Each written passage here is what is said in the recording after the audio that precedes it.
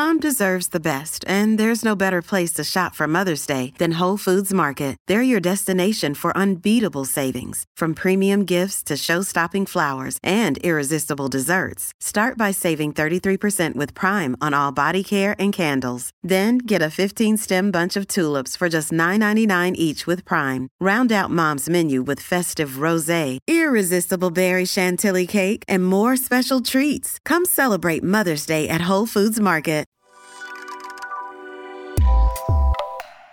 Good morning. Welcome to Axios Today. It's Thursday, June 22nd. I'm Nyla Boodoo. Today on the show, new protections for pregnant workers. Plus, wheelchair users fight for easier air travel. But first, the FTC goes after Amazon. That's today's one big thing.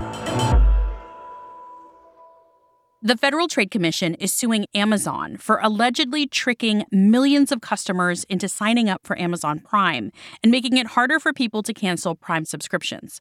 The lawsuit was filed yesterday in the U.S. District Court in the Western District of Washington State. Axios' Ashley Gold is here with the big picture. Ashley, the FTC said in its complaint that Amazon, quote, used manipulative, coercive, or deceptive user interface designs known as dark patterns to trick customers into Prime. What exactly are those dark patterns? That is sort of a fancy or, dark word for what we see on tech platforms every day, which is when you want to do something that involves you stopping giving the tech company money or canceling a membership, they want to make it difficult. They want to give you incentive to keep paying for the service they're giving you. In those little ways, tech companies make it harder and they make you click through more pages or jump through more hoops. That would be considered a dark pattern. What are the other details of this lawsuit? The FTC is alleging that Amazon is making it so you have more incentive to click on the link that then signs you up to be a Prime member without you really knowing that that's what you're doing, or maybe it clicks you through to a bunch of windows and then all of a sudden you're a Prime member and you didn't even realize that's what was happening. They're also very frustrated that if people want to cancel their Prime memberships, they have to go through a multi-step process to do so. There's just no simple cancel here button. What has Amazon said in response to this? Amazon said that the FTC's claims are false on both the facts and what is allowed by law. They're pointing to the popularity of the Prime membership, how much people love it. They claim that they make it very easy and simple for customers to sign up for Prime and to cancel it, and that at the end of the day, their investment and their priority is people that they serve using the Amazon platform, and that the FTC is just going after a competitive company for its success. Amazon was surprised to see this lawsuit publicly announced yesterday. They thought they would have a little more time to go back and forth with the agency before everyone found out. Last month, Amazon agreed to pay more than $30 million to settle 2 FTC privacy complaints. That was over Alexa and Ring products. Ashley, what are we expecting from this lawsuit? Out of this lawsuit, we can expect the Federal Trade Commission to ask Amazon to stop certain practices. Amazon may or may not agree to changes based on what the FTC is asking for. They may come to a settlement, which Amazon would pay to settle these allegations without any sort of, acknowledgement that there's been any wrongdoing, or it could go to a trial. We just have to see what happens. Ashley, this is FTC Chair Lina Khan's first aggressive move towards Amazon, but she has gone after other tech companies. What does all of this mean for the tech industry more broadly right now when it comes to the FTC? They need to be on high alert. Lina Khan isn't always successful when she goes after tech companies. She's had a mixed track record with what she's actually been able to accomplish.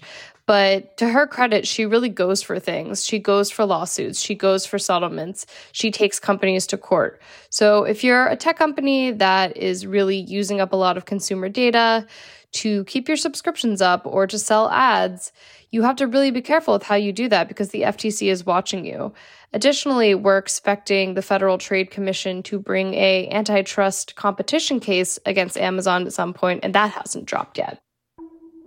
Ashley Gold covers tech and policy for Axios in D.C. Thanks, Ashley. Thank you. Accessibility advocates are fighting for new rules that would make flying easier for passengers who need extra assistance, especially wheelchair users. Axios' Alex Fitzpatrick has more. Wheelchair users can roll up into a bus, on a train, a baseball game. Should airplanes be any different? Right now, if you're a wheelchair user getting on an airplane, you're not allowed to sit in your own wheelchair during a flight. You're often wheeled onto the plane where flight attendants can help you into a different seat. And, people are hurt during that process sometimes. And then your wheelchair, sometimes it's stored in the cabin if there's room, but more often than not, it's put in the luggage bay where they can be damaged. In January 2023, 1.6 wheelchairs or scooters, mobility scooters, were damaged for every 100 that were put on a plane. That's a pretty high number. And it's just an awful struggle to get a new chair, to get your chair fixed. So what wheelchair users want, first and foremost, is to just be able to sit in their own wheelchair on a plane. There are design challenges there. There are some airlines that are working on seats that will be wheelchair compatible, and it seems like we'll get there eventually, but it's not going to happen tomorrow. This debate is coming up now because Congress needs to re-up the FAA's authorization by the end of September. The current FAA authorization bills are going to go through Congress. They're in the process of working their way through the Senate and the House now. As written, they have some improvements for people with wheelchairs and other people who need extra assistance.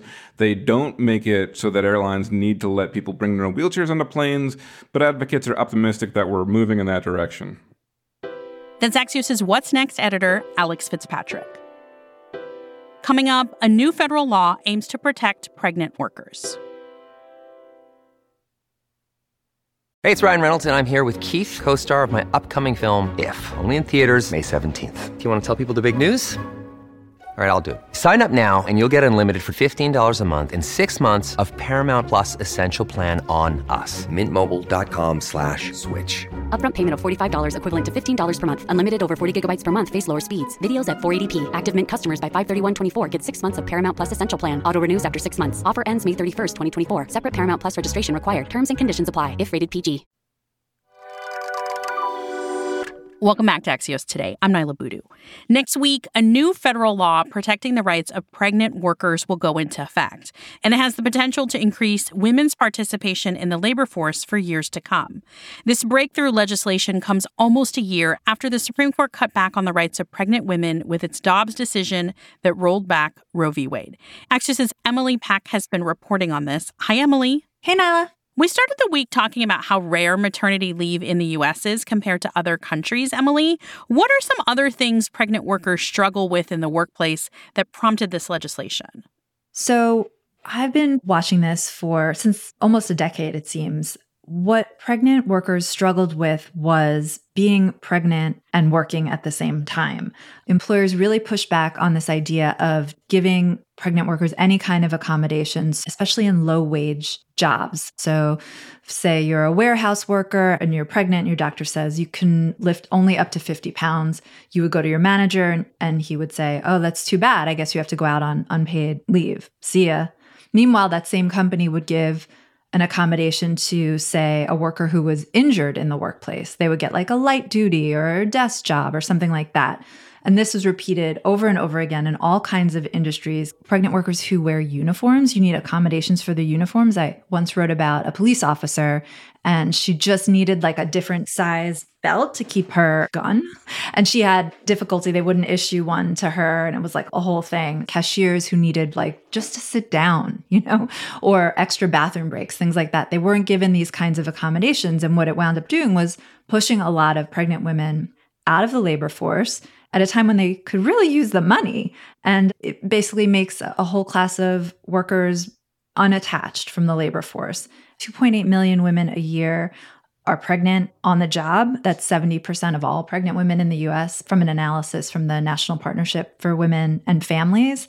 So that's millions of women every year getting pregnant who will need some kind of protection in the workplace. And the U.S. is facing somewhat of a labor shortage, and women's labor force participation has really stalled out compared to other countries. So how does this legislation address those concerns?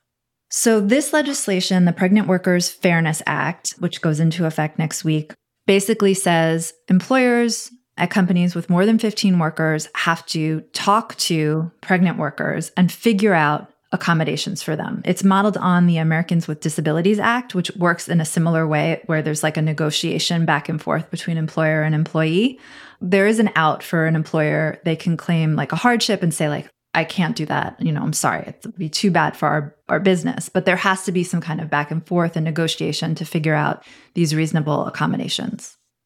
Emily, how does this law relate to everything that's happened recently in terms of the rollback on abortion rights across America? The Pregnant Workers Fairness Act says employers have to provide accommodation for pregnant workers. So that could include a pregnant worker who is seeking an abortion or some kind of reproductive care that's limited in some states now by Dobbs. Under this law, theoretically, an employer would have to give an accommodation for that. It's kind of unclear how that's going to play out in states where abortion's illegal. It's going to depend on how regulators sort of write the rules for this law. It's very much TBD. Emily Peck is an Axios business reporter. Thanks, Emily. Thank you. That's it for us today. Remember, we'd love a rating and review on Apple Podcasts. It helps other listeners find us, and we always read your feedback. Thanks for sending it. I'm Nyla Boodoo. Thanks also for listening. Stay safe, and we'll see you back here tomorrow morning.